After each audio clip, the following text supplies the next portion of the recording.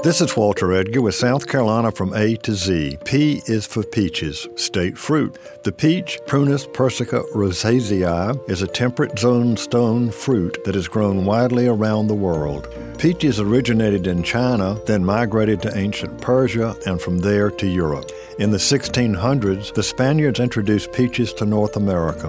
By 1700, there were several noted accounts of peach cultivation in South Carolina. The native Indians cultivated them and preserved them by drying and pressing them into cakes. By 1850, peaches were grown commercially. In the 21st century, peaches were the most widely grown commercial fruit crop in South Carolina, with an annual value of $67 million. South Carolina ranks as the number 2 peach producer in the United States after California.